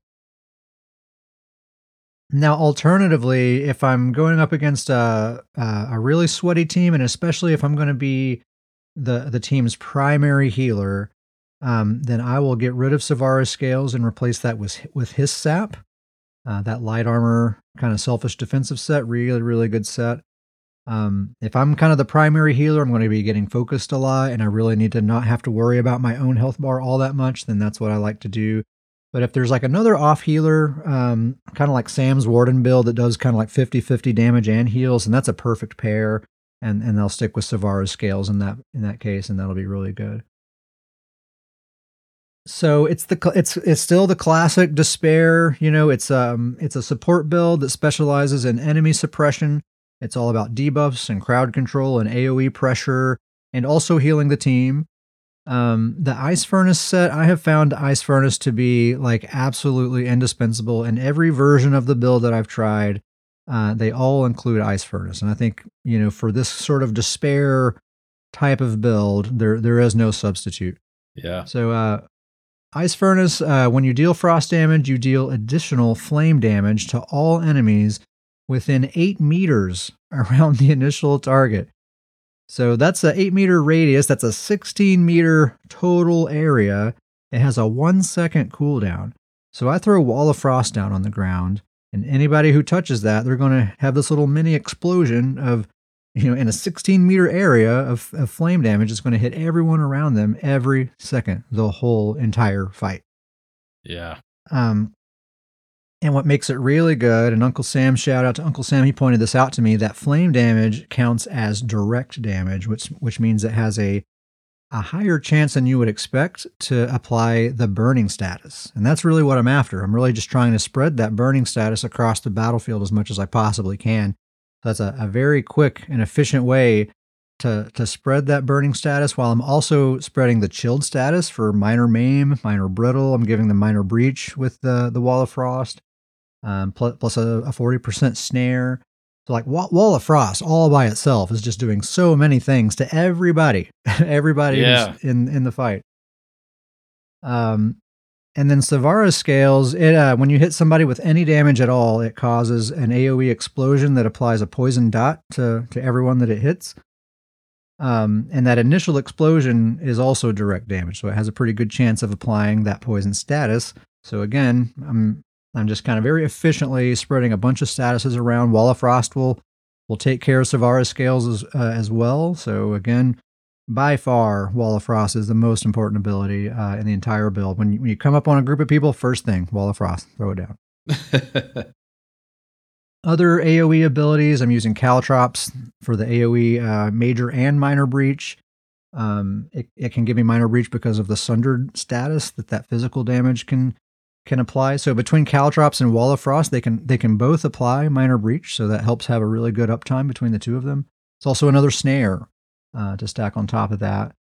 I'm using the Stamina Blast Bones to give me that AoE disease damage, so I have a chance to apply Minor Defile and guaranteed to apply Major Defile. And that's in an AoE. I'm using the Skeletal Arcanist, which I kind of surprised myself with that one, but I'm actually really liking this ability. It gives me an AoE lightning damage, and there's just like there's an intimidation factor with the Skeletal Arcanist, the original Arcanist, by the way. But there's an intimidation factor because it's this minion running around. It kind of gives the illusion that there are more enemies around than there really are. And that lightning splash, it's so loud and it happens every 2 seconds. It's a really big, like obvious visual effect. It's really not all that much damage, but it does sort of instill this sense of panic. Like I got to get out of here. So I kind of like it just for that reason. Also using the Colossus ultimate that gives major vulnerability. And in general, besides all the debuffs and status effects and all that, I'm basically just creating this cloud of like 15k DPS, before mitigation and all that. But basically, anyone who steps onto the battlefield to engage with our team, before anyone even starts to focus them, they got to mitigate 15k DPS immediately, on top of all of the debuffs and the snares and all that stuff. So she's definitely living up to her name, Despair. I feel like my enemies, that is definitely how they feel when she is around. They feel a deep sense of despair deep in their hearts, and that's the whole goal. That's the goal. I think one like really key piece of advice for anyone who's maybe interested in trying a build like this, one thing that kind of made it all really come together for me, surprisingly, is I just got rid of my spammable. There is no offensive spammable, so it's really just maintaining timers is all I'm really doing. And a complaint I've made about this build in the past is that it's really complicated, right? I'm spinning a lot of plates, I'm keeping a lot of things going, and it's just a lot to keep up with. But getting rid of that spammable, it's like there's no longer an option to do a damage combo to somebody. So I'm not even like thinking in that way, and it honestly feels a lot more like a necromancer. Like I'm marching through the battlefield and I'm summoning these minions and I'm poisoning the ground and I'm just kind of creating this chaos. I'm not singling any particular enemy out, I'm just kind of making life miserable for everyone. That's the true necro build. Yeah. And I kind of think of the Arcanist as being my spammable. As long as I'm keeping that dude active, he's doing the spamming for me, right? Every 2 seconds, that AoE lightning splash. And that's your skeletal Arcanist, not just another player playing as an Arcanist. Right. The skeletal Arcanist, yes. Jorl says, letting go of killing is the key. Yeah, with this sort of, it's like an offensive support build. I really love this concept of a build. And, Necro's not the only one that can pull it off, but I do think they have some strengths that actually are kind of unique to them. As I've been sort of exploring the different options with this build and everything, I've ended up using a lot of Necromancer abilities, but that wasn't really a specific goal. I've just been kind of chasing like things that are missing in my build and trying to get them in there. And I've just ended up with a lot of Necro abilities on my bar. I think one thing that they have that's unique is they have a lot of different damage types in AoE form. And that's perfect for what I'm trying to do here, because I'm trying to spread a bunch of different status effects to as many people as I possibly can. So having a bunch of different damage types in AoE, that's exactly what I want. So I feel cool because it very much is a Necromancer build. I'm using all 3 minions. I'm using the Healing Tether ability. I'm using the Colossus ultimate. I'm leaning into something that is unique about the class. So I feel really good that it is very much a Necromancer build. It's just as effective, probably more effective than it's ever been at this particular kind of play style.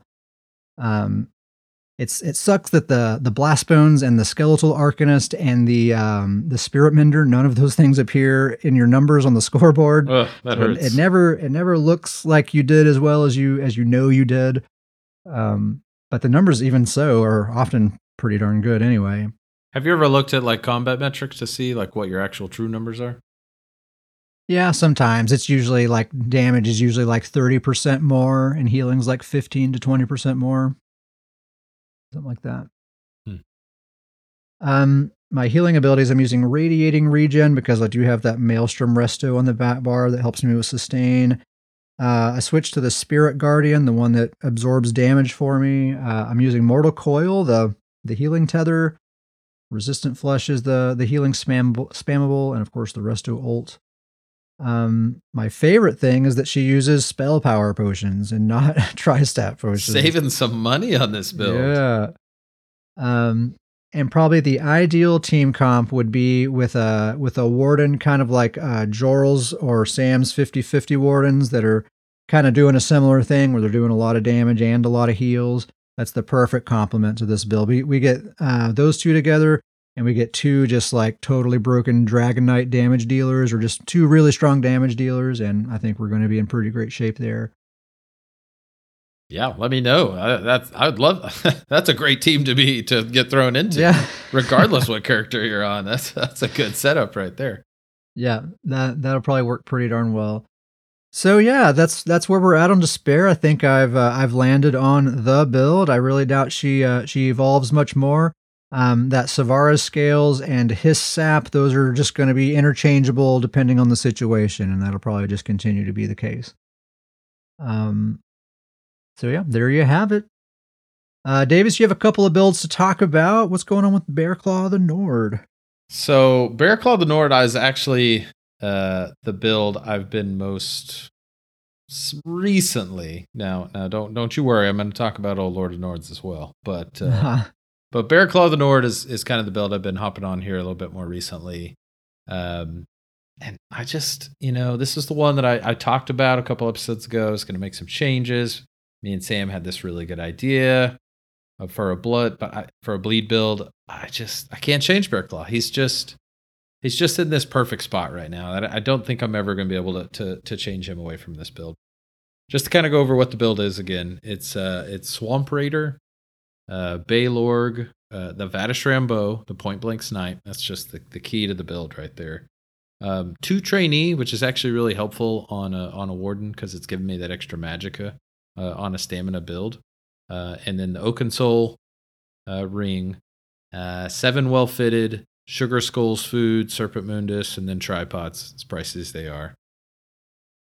And that's kind of, kind of sidetracking here, but I've kind of learned that's kind of my go-to setup. We've talked in the past of me and you have kind of figured out like our starting outline for a build. And that's kind of my starting outline is Oaken Soul, Sugar Skulls, the Recovery Mundus, and tripods, and just kind of see from there what's going to happen. But from there, the 1 bar, the damage abilities is just snipe and sub assault. That's the only 2 damage abilities there are.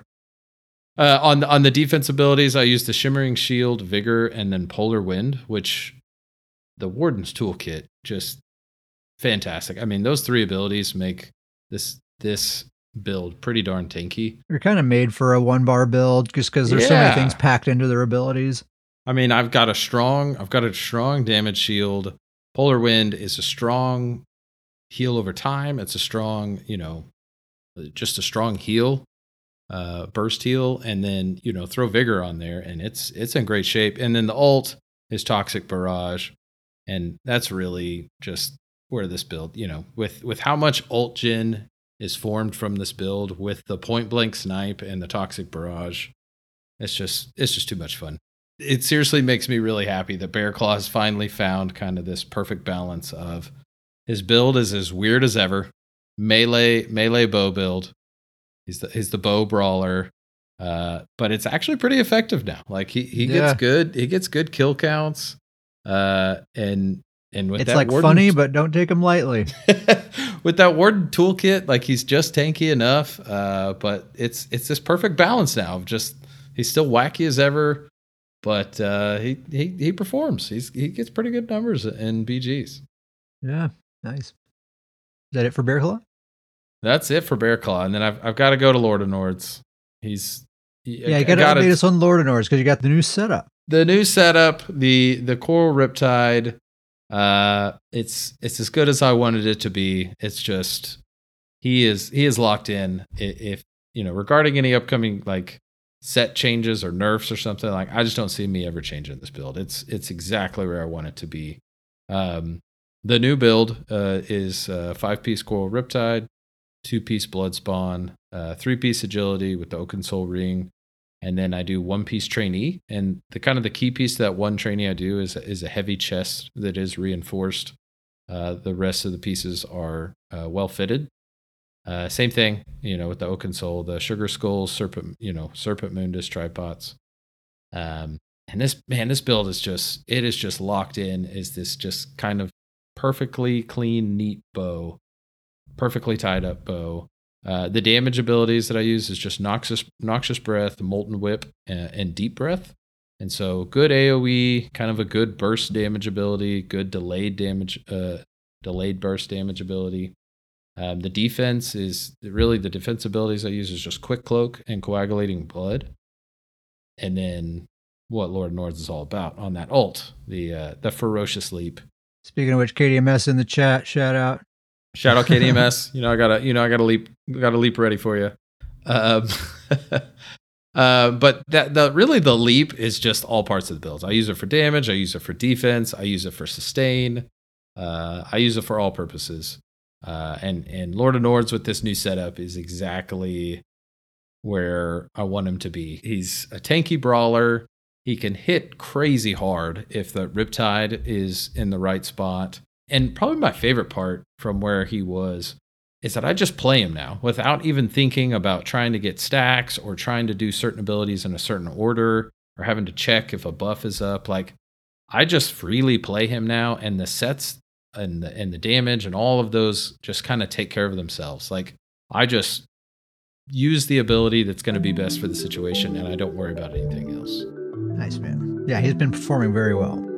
Yeah, I really, really like where he's at.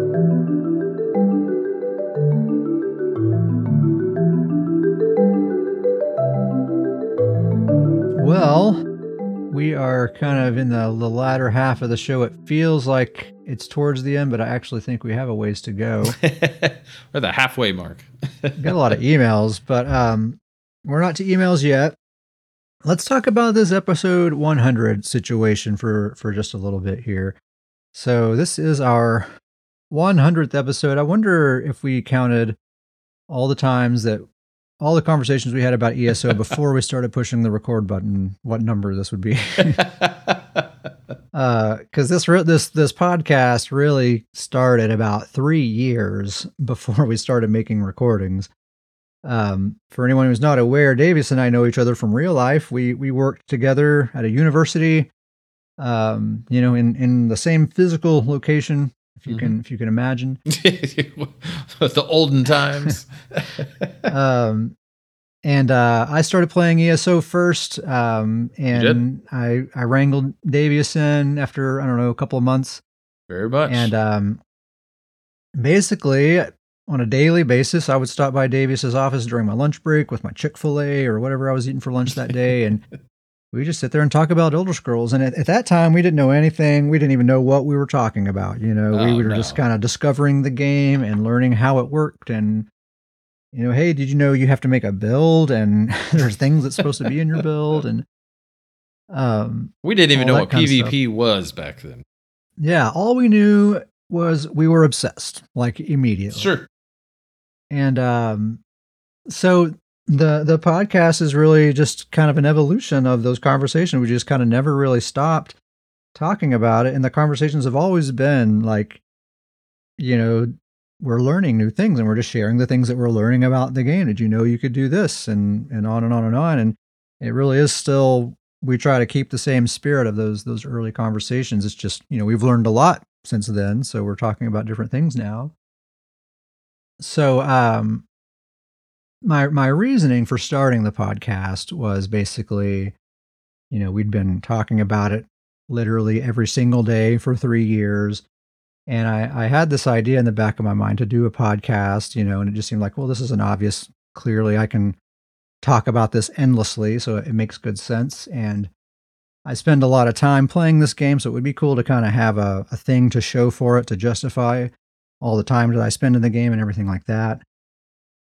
I should stop for just a moment to preface that this is a very personal discussion here, and I might get a little nervous. I might even get a little emotional, but it's all positive, good things. So bear with me if Absolutely. it gets a little bumpy. Um, so those are kind of the reasons that I was saying, like, I'm already talking about this thing, and I kind of want to justify the time that I spend in the game and all that sort of stuff. Um, and that was true. That was only really partially the reason, and I think there was a much bigger motivator behind getting this thing started, and it's kind of hard to talk about, but I'm gonna, I've decided I'm gonna share this.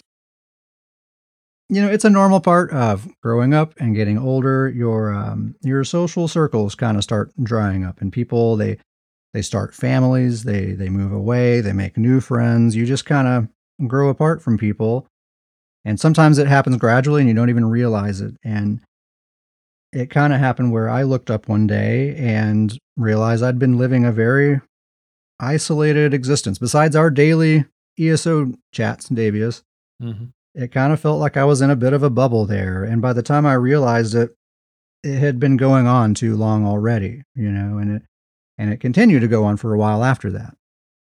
And so this idea to do the podcast popped into my head, and it had already been kind of rolling around up there. And I basically got to a point where I was like, man, I got to do something to like improve the situation here. I can't live like this. And the podcast just seemed like a great opportunity to like kind of cast a net out into the world and wrangle me up some new friends, a new social circle, and I can find people that have a common interest, and we can start, building a community together. And that really was the real motivation behind it. Um, as much as I really did enjoy talking about ESO and everything, it was really that thought of like, maybe this is like I can use this to like meet people and make friends, and that was really the whole thing behind it. And I got to say, it's been immensely successful in that regard, way more successful than I could have hoped. And the whole point of sharing all of that is, just to say that when I say that I appreciate that people listen and that they've been following along and have made this a real thing. It really is from the heart. It's a genuine personal feeling that I have. That I'm very, very grateful to everyone for for coming along this far. Absolutely. Yeah. And I mean, I'll speak for you a little bit on this and correct me if I'm wrong, but like a better community than we ever possibly could have ever imagined. Yeah, it's a wonderful community. I mean, genuine friends. I'm at Yeah. work and I'm like on my break, like catching up with messages and stuff of people that I look forward to talking to every single day. It's awesome. I got some extra special shout outs to go over here, but before I do, anything else to add to that, Davius?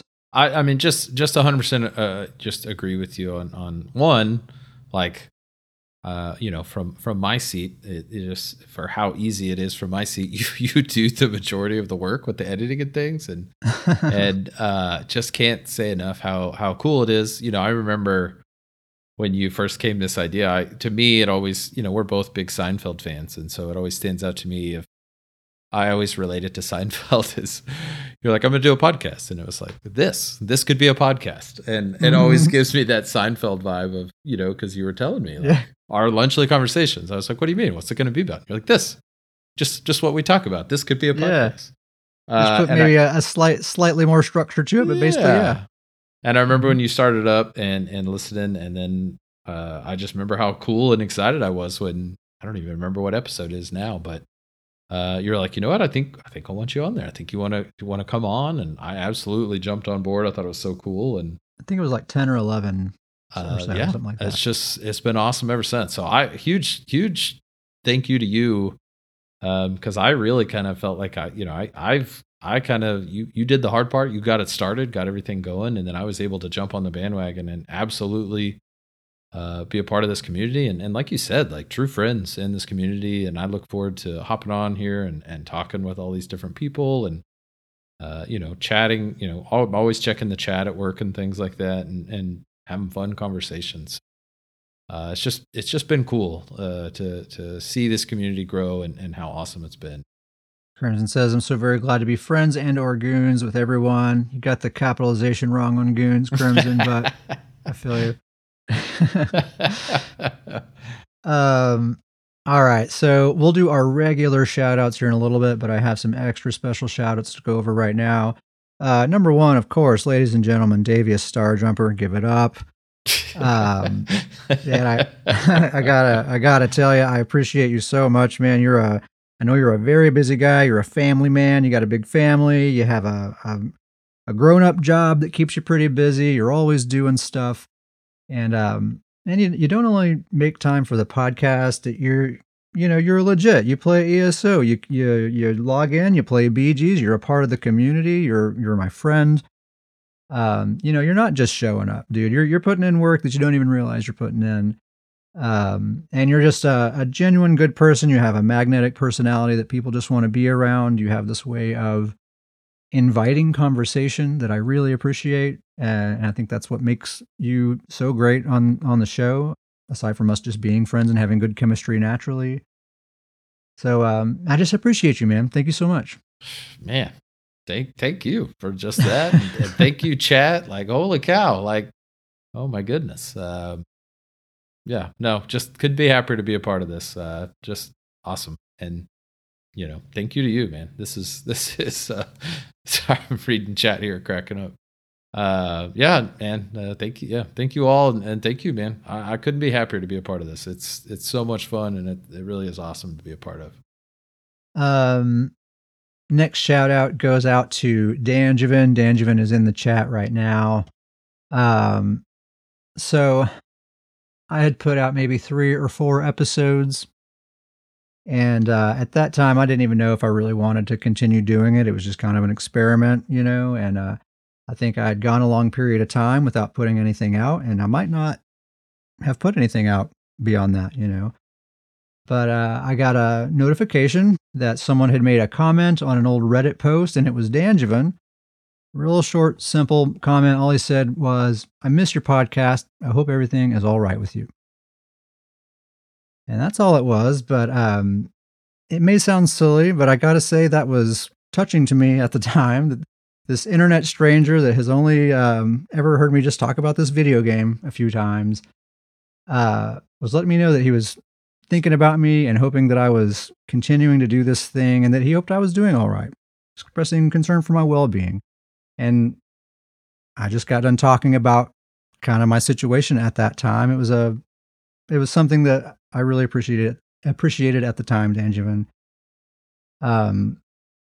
Since then, Danjavan's been amazing. He's made multiple donations to the guild. He's hooked us up with tunable crafting stations, a transmute station, 100 million gold to the guild bank. And that's not an exaggeration. That's an accurate statement. Danjavan is just so many behind the scenes things, I feel like, with Danjavan. Yeah. And he's not someone that's always chiming in the chat necessarily. I don't think we've ever even really played together, but he just kind of pops in once in a great while. I know he's been listening the whole time, and he'll just pop in and say, hey, here's a gift. Good job, guys. See you later. Yeah, we gotta do some BGs together. Danjavan says, and we've still never played together. We'll make it happen. Love you guys. Absolutely. Yeah, we gotta make it happen, man. Gotta get some BGs going. Next shout out goes out to Grizzly Khan. Extra special shout out to Grizzly Khan. Shout out Grizzly Khan. I mean, come on. the official king of slogan, the official slogan of the Scroll On podcast. Shout out Grizzly Khan. I mean, come on. The king of shout outs. So I think it was around the 8th episode. Grizzly basically he started doing what he does right now, where he just hit me up. He emailed me. He's like, yo, when's the next episode coming out? You're late. Yeah, he sent me an email just like, hey, what's up? Where's the next episode? Pretty much. And that was pretty much the beginning of it. And I think what had happened is I had switched media hosts at the time, and Grizzly didn't get the memo because I didn't send the memo. So we got that all cleared out. And basically Grizzly's been official #1 fan ever since. Yeah, absolutely. I mean, he's first in line for, any and everything that we do. He's our biggest cheerleader, a pillar of the community. And don't think we don't Absolutely. notice, Grizzly, what you do for us and what you do for the community, man. I see it all the time where someone will say something in the Discord, they'll ask a question or something, and they're maybe not getting a response. No one's answering them. Grizzly's going to answer. If no one answers, Grizzly's going to jump in there and he's going to say something. And it's often a really good answer. Even if he doesn't know the answer, he'll just kind of throw something out there just to get a conversation going, and oftentimes right after that, someone else will chime in, and now we have a conversation going. I feel like Grizzly's always doing that. He's always just trying to nudge things along, to get the ball rolling and do what he can to kind of make this a real thing and make it a fun place for people. I notice it, man, and I really appreciate it. We got to get that shirt. It's got to be. That's the first. That is the first official scroll and logo. That will be, and it has to be that exact font and everything. Perfect. Yeah. That is perfect right there. It's like just low rent enough.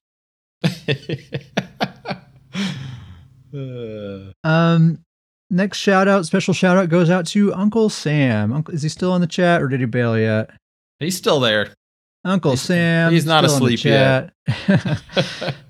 Uncle Sam didn't even know anything about the podcast. We just played BGs together every morning. And eventually I was like, hey, by the way, I do a podcast. And invited him to come be a guest on it. And he's been on a couple times. And we've become extremely good friends over the last couple of years. One of my favorite people to play with and just hang out with in Discord. And he's another one of these magnetic personalities. I feel like people just enjoy being around Sam. He's one of these rare people who he's an extremely good player, someone you can really learn from, but he's also just a chill, nice dude to be around. No toxicity whatsoever. And he's kind of become a bit of a cornerstone, I would say, in our community. I think absolutely. Like I said, people kind of enjoy being around Sam. This happens to me all the time where I'll be in voice channel in the Discord all by myself. I'll be in there for hours all alone. Sam will pop in like, oh, hey buddy. And then 3, 4, 5, 6 more people pop in now that Sam's there, like, where were you guys 5 minutes ago? But yeah, it's just great to have. I kind of think of Sam as like this artist in residence. He's like this really good player that's just kind of around, and his job is just sort of to be the club pro. People can ask him for build tips, or Davius, you do the daily duel with Sam just to kind of sharpen your skills. Absolutely. if you can do well against Sam, you're doing pretty good. Yeah, and I was telling you this, like, Sam is one of my favorite people to theorycraft with. Like, you could just sit there and he'll talk with you for as long as you want. Just sit there talking builds, and he really is such an unbelievable player and always willing to help anybody get better. Like you said, huge cornerstone of the community, and I really mean it. Like, it was something that I just started kind of for fun, but I have this inner rule now that whenever I'm on, I just go and do one duel with Sam. And it has literally made me a better player. Like, I can't stress enough how much better player I am now from before I used to do that. So huge shout out to Sam on that. Well, I also appreciate Sam he's a very encouraging person. Like, I see it all the time where we'll do a BG and someone who maybe isn't always receiving a lot of praise, he'll like, dude, that's a lot of healing you just did, or something like that. He always kind of finds ways to kind of give you little shout outs here and there and build you up. Mm-hmm. So thank you, Sam. Thanks for being a friend, man. Shout out to Dr. Professor, Email Hall of Fame. Really appreciate you, dude. Mowards, Mother of Dragons, Mr. Moon, Crimson, Gummy Bear, Slavka, Kingnar, Jorl, KDMS, Wanna Buy My Dog. There's lots of others. Sorry if I'm leaving people out. But you guys have been around. You've been active members of the community, and you're all awesome. And just one last shout out to Davius Starjumper. Ladies and gentlemen, can we please just give it up for ladies and Starjumper? For ladies and Starjumper. Ladies and Starjumper. Well, there's the episode title. So good. I can't imagine doing it with anyone else, man. I really love your your lighthearted demeanor. You have like this like whimsical approach to theorycraft that I think a lot of our listeners really appreciate. You're just a very relatable dude, and I enjoy your company, man.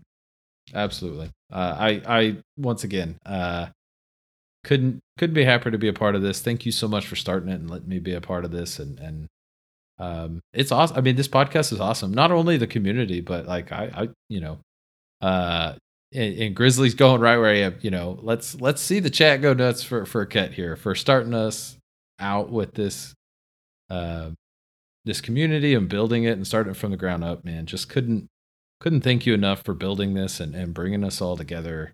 How awesome this has been. I mean, just pretty awesome to just kind of to look out and see what you've built and brought all these people together. And I truly consider you one of my closest friends at this point. So shout out to Ket. Absolutely. I don't often get shout outs. So thank you very much, man. I really appreciate getting that taste for it. You're getting you're understanding where Grizz is coming from. I get it.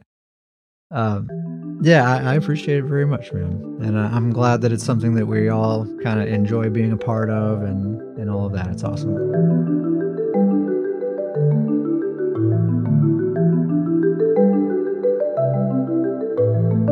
So emails.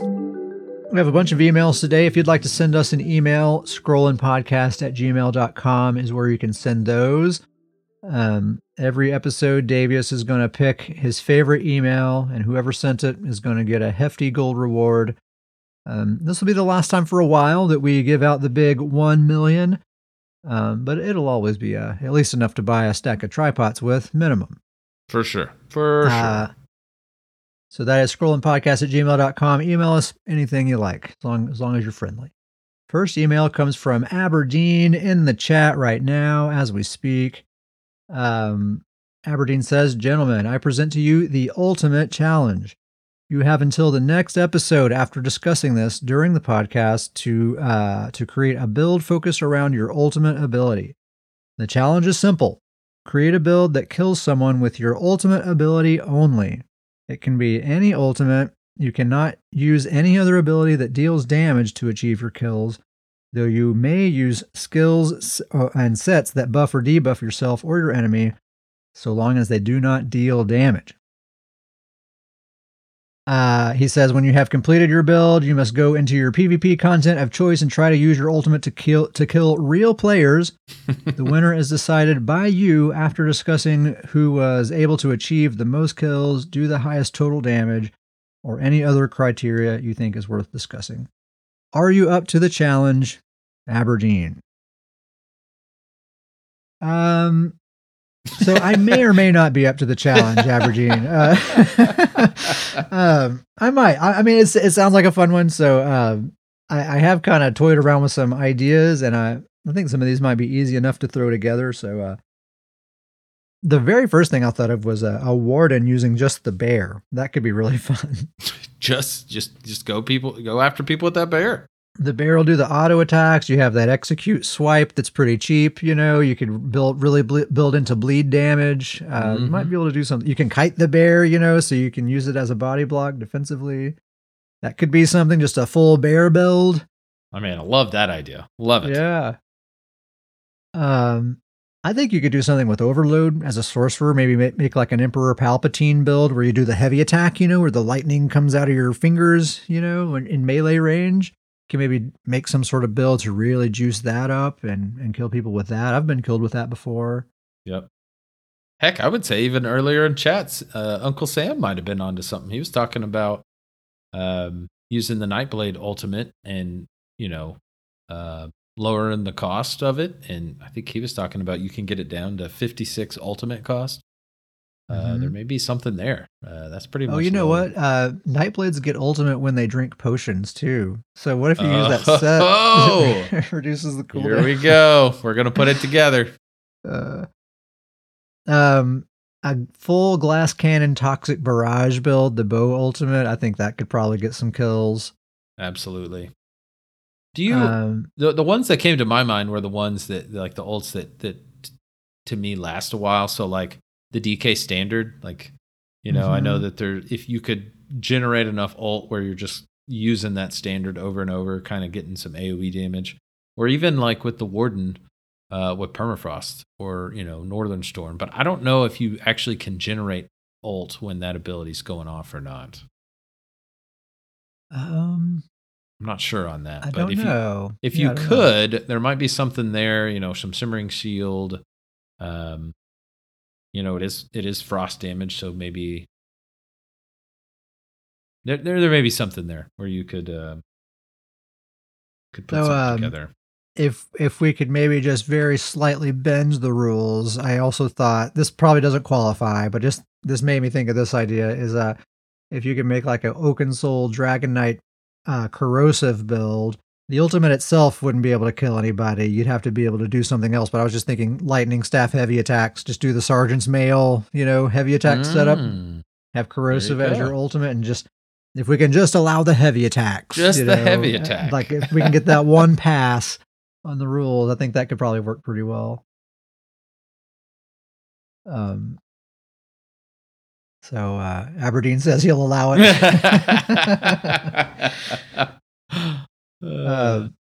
So we may give that a try, man. I'm not going to promise, okay? But we might do it. We'll check back in on the next episode. I like this idea. I do like the idea. Next email comes from Grizzly Khan. Grizzly Khan. So Aberdeen started his email with gentlemen. Grizzly Khan also starts his email with gentlemen. Look at us. I think we're officially gentlemen. 2 sources. That makes it official. First of all, congratulations on 100 full episodes. I tried looking up some stats on podcast longevity. They varied wildly from source to source, but they all agreed on this. The odds are very low for a podcast that isn't the primary source of income to make it to 100 episodes. Truly an achievement. Yeah, I did not think we would make it to 100 episodes, honestly. Grizzly says, I have 2 questions. Number 1, what sets do you think will be good to acquire ahead of the class release for use on an Arcanist? War Maiden. Mentioned earlier. Yeah, War Maiden. It's mostly magic damage. Mm-hmm. So War Maiden is, I think, a real easy one. Like you could probably just go ahead and start getting that right now and have no regrets, I think.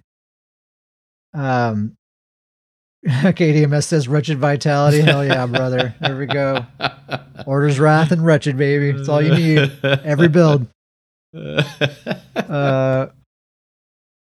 If they stay tuned kind of how they are right now, where like they're super defensive, but they don't really have a ton of damage outside of the beam, then I'm thinking you'll probably just kind of want the standard meta damage cheese sets, Way of Fire, Dragon's Appetite, Drogrican, Vadishran, Destro Staff, Master's Dual Wield.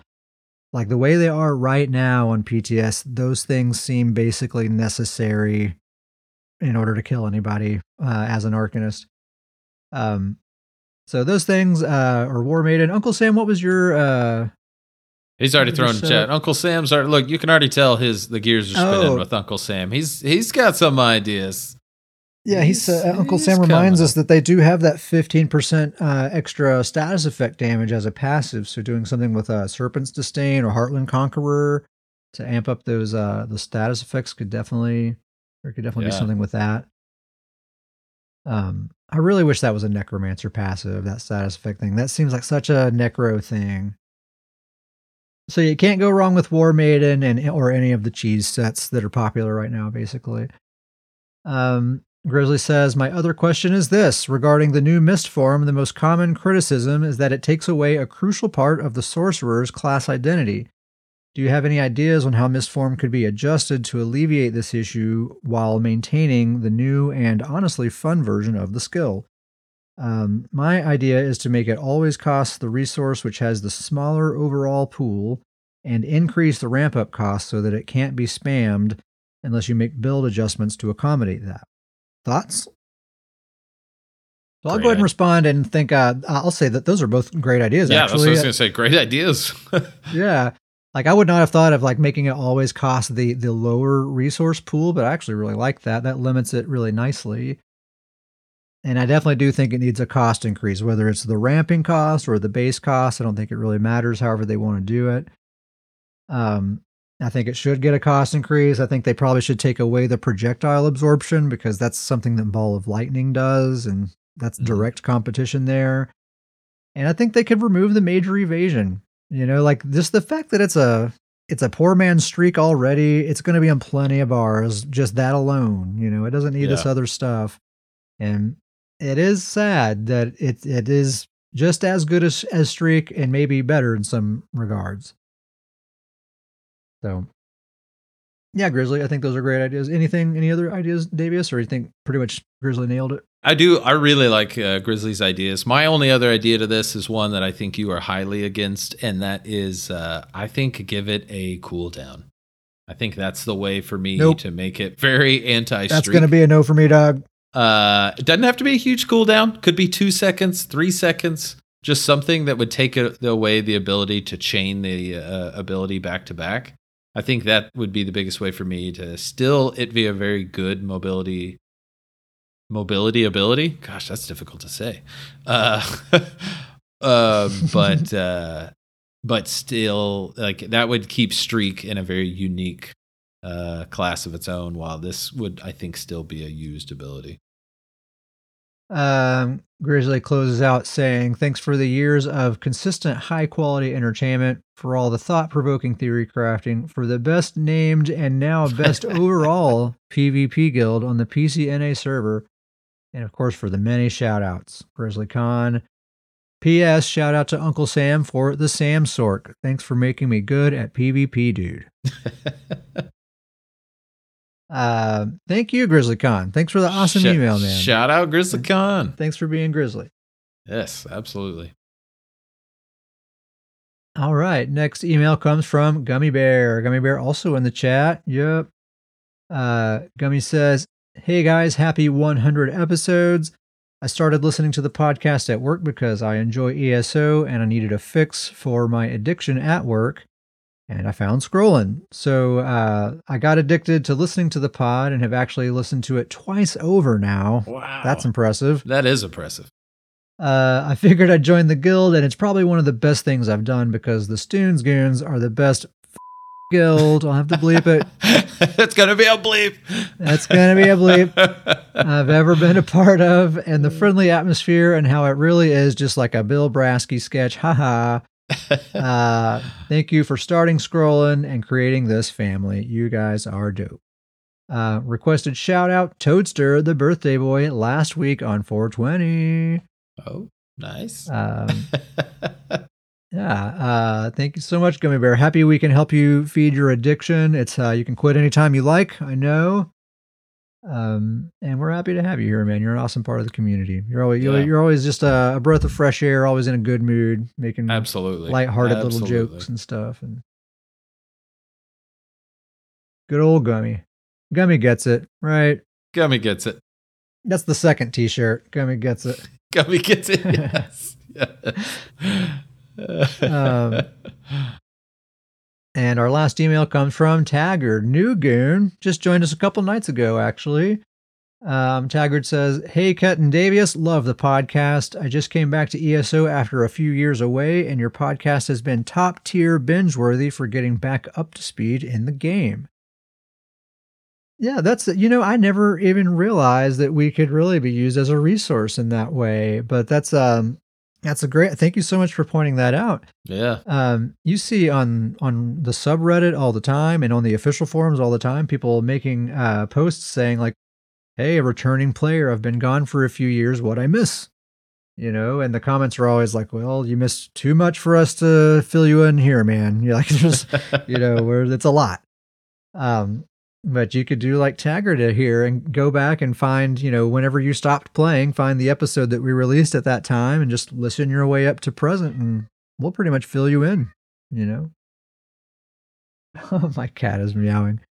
So yeah, because that's the stuff we talk about, right? We talk about, hey, here's how you need to change your builds. Here's the sets that are changing, the abilities that are changing. Here's what that means. That's the stuff we try to focus on. So, yeah. It's a really cool idea, and I agree with you. I'd never really thought about that, but a cool idea to use it as a resource. That's really neat. Yeah. I don't know if the cat is coming through on Discord, but it will definitely be on the recording. So I just want to acknowledge that I'm aware of the cat meowing in the background. So so yeah, that's just pretty neat. Taggart asks, when did you both start playing ESO? What attracted you to the game? Or what attracted you to the game then, and what keeps you playing it today? Best regards, Taggart. Davis, I'll let you answer that question first. When did you start playing? What attracted you then, and why do you keep playing? Well, I mean, we kind of talked about it. You actually sold me on ESO. It started with conversations. You were kind of telling me about this game and how much fun it was, and um, I'm always big on finding a game that you can play with a buddy, and I think it makes it so much more fun. And so, and I'm happy that I let you sell me on it. Got the game, and we've been playing together ever since. And I love the game. ESO is so much fun. There's so many different things I like about it. But if I have to dwindle it down to just one thing of what keeps me coming back is, I mean, always playing with you and this community. I mean, this is my number one favorite part about this game now is this community and playing with all these different people in it. I think that's the most fun part about it by far. Yeah, I started playing just a couple months before Davis. That was back in 2016, right before the one Tamriel, where like they changed all the zones so that they scale to your character's level. It was like right around that time, the time that change happened. You're anti-mount back then. I didn't have a mount for the longest time. I ran the whole map on foot. Catface Johnson. And what attracted me at the time is I had just finished playing Skyrim and I just wanted more, and I actually really didn't want to play an online game. I wanted a single player open world fantasy setting, but this is what I had, this is what I had access to. And I loved at the time, it was just like a mind-bogglingly enormous world. Like it's going to take me a lifetime to explore this whole place and what sort of wonders await me out there. And you never get that first playthrough back, Yeah. Like you can only have that one time, and man, it was great. I was the perfect mark. I'm exactly who they made this game for. What keeps me playing? I mean, I agree with you, Davius. It's my friends, and I look forward to just playing with my friends and hanging out with people while we're logged in. But if we set that aside and we just talk about something about the game that keeps me coming back, I really love the combat mechanics and the actual combat system and what it feels like to use the abilities and fight against other players. I think they have a special sauce here with this combat system that does not exist in any other game. And I just like it. It's just fun to push the buttons and watch the things happen on the screen. It's kind of as simple as that, honestly. So that and the community and the friends that I have and everything, I think that's a combination of those two things. So thanks for the email, Taggart, and welcome to the Goons. Yeah. And he actually already signed up for a Patreon just Dang. earlier today. Like the dude's just jumping in full force all of a sudden. Pretty Thank awesome. You so much, Taggart. Appreciate it so much. Dave, it's time to do your thing. You got to pick the favorite. We're going to hook them up with 1,000,000 gold. 1,000,000 gold. My choice, I'm going to say, I thought about this ahead of time. I like Grizzly's email. Thought it was a pretty good one. What do you think? It has happened. I'm actually going to agree with you on that. Shout out Grizzly Khan. I think Grizzly Khan. Grizzly Khan is the winner. He's the one. Finally happened, Grizz. You deserved it, buddy. So again, that is scrollingpodcast@gmail.com. You can make any suggestions for the show, ask any questions, say hello, tell us a joke. It could be ESO related or not. Anything you like, scrollingpodcast@gmail.com. We'd love to hear from you. We have a guild. The guild's name is Stoon's Goons. It is literally the best PvP guild in the game. That also just so happens to be the best named guild on the PCNA server. It's also the official guild of the Scrolling Podcast. If you'd like to be a member, you can send us an email at scrollandpodcast@gmail.com, and I'll send you an invite. If your guild roster is full, that's okay. You can just join the Discord. Everyone who's on the Discord is a fully fledged goon, and that's really where we're mostly talking and hanging out anyway, so you're really not missing out on anything. So scrollandpodcast@gmail.com will invite you to the Discord or the guild or both. If you'd like to support the show, one easy thing you can do is go to the Apple Podcast app and give us a star rating and a written review. That just makes it easy for people to find our show. If you'd like to go a step further than that and help us in a bigger way, you can go to patreon.com/scrollandpodcast and receive Stoon's Boon for $3 a month. That gets you some extra Discord benefits, a guaranteed shout out on every single episode. You get access to the Booncast. We have some videos, some written guides, and of course, that good feeling in your heart knowing that you're helping us out, supporting the show. So that is patreon.com/scrollandpodcast. If you can't do Patreon right now, the Discord is free. Please come hang out with us there. We'd love to have you. Everyone's welcome. So that's scrollandpodcast@gmail.com, and I'll send you an invite. Okay, shout out to the chat. I got to take a deep breath here. Hold on, I got to find my screenshots. I took multiple because people were coming and going. And heck yeah. I don't think I'm gonna catch everybody, but shout out to the chat: Danjamin, Grizzly Khan, Jorl, KDMS, Gummy Bear, Mr. Moon, Taggart, Uncle Sam, Crimson. Did I miss anyone? Dr. Professor was in here earlier. Thank you guys all so much for being here for our 100th episode. This is probably the most people we've ever had at a recording. Aberdeen. Another shout out to Uncle Sam, Jorl, King Nar, KDMS, Slavka, Exolion. We've all just been playing a lot here lately. It's been a lot of fun. Shout out to the Elder Goons, the OGs. Thank you guys for being around for so long. And shout out to our Stoon's Boon recipients: Pork Body, Toadster, Gummy Bear, Grizzly Khan, Thomas, and our newest supporter, Taggart. Thank you so much, dude. And that's all we got. Davis, you have anything else before we go? I do. I got to throw another shout out to you. I know that given you two, you're really going to build the addiction, but 100 episodes in, I mean, I again, just how awesome it is that you built this thing and built this community. And I think I speak for everybody, all the goons, when I just say how much we appreciate it and how much you've really added something for us. And we all really enjoy it and look forward to playing together, talking together. And it's really added something, man. You've really brought together a lot of friends, and just shout out for really doing something really cool for all of us. I really appreciate it, man. It is absolutely my pleasure. It's all been really, really awesome, and we're going to keep it going. You know, I think this is probably something I'll be doing for as long as I'm physically capable, you know, so. We'll start playing in episode 200. What's that one going to look like? The next 100, Danjamin says. Dang. Yep. What a line. What a great line from Danjamin right there. So good. Hell yeah. All right. I guess that concludes episode 100. What's the, how long have we been recording here? 2:25. 2 hours, 25 minutes is the recording time. And we pretty much started right away. And I doubt I cut much from this. Pretty good. Pretty good. It's a juicy one. All right, guys. Thank you very much for listening, and we will catch you next time.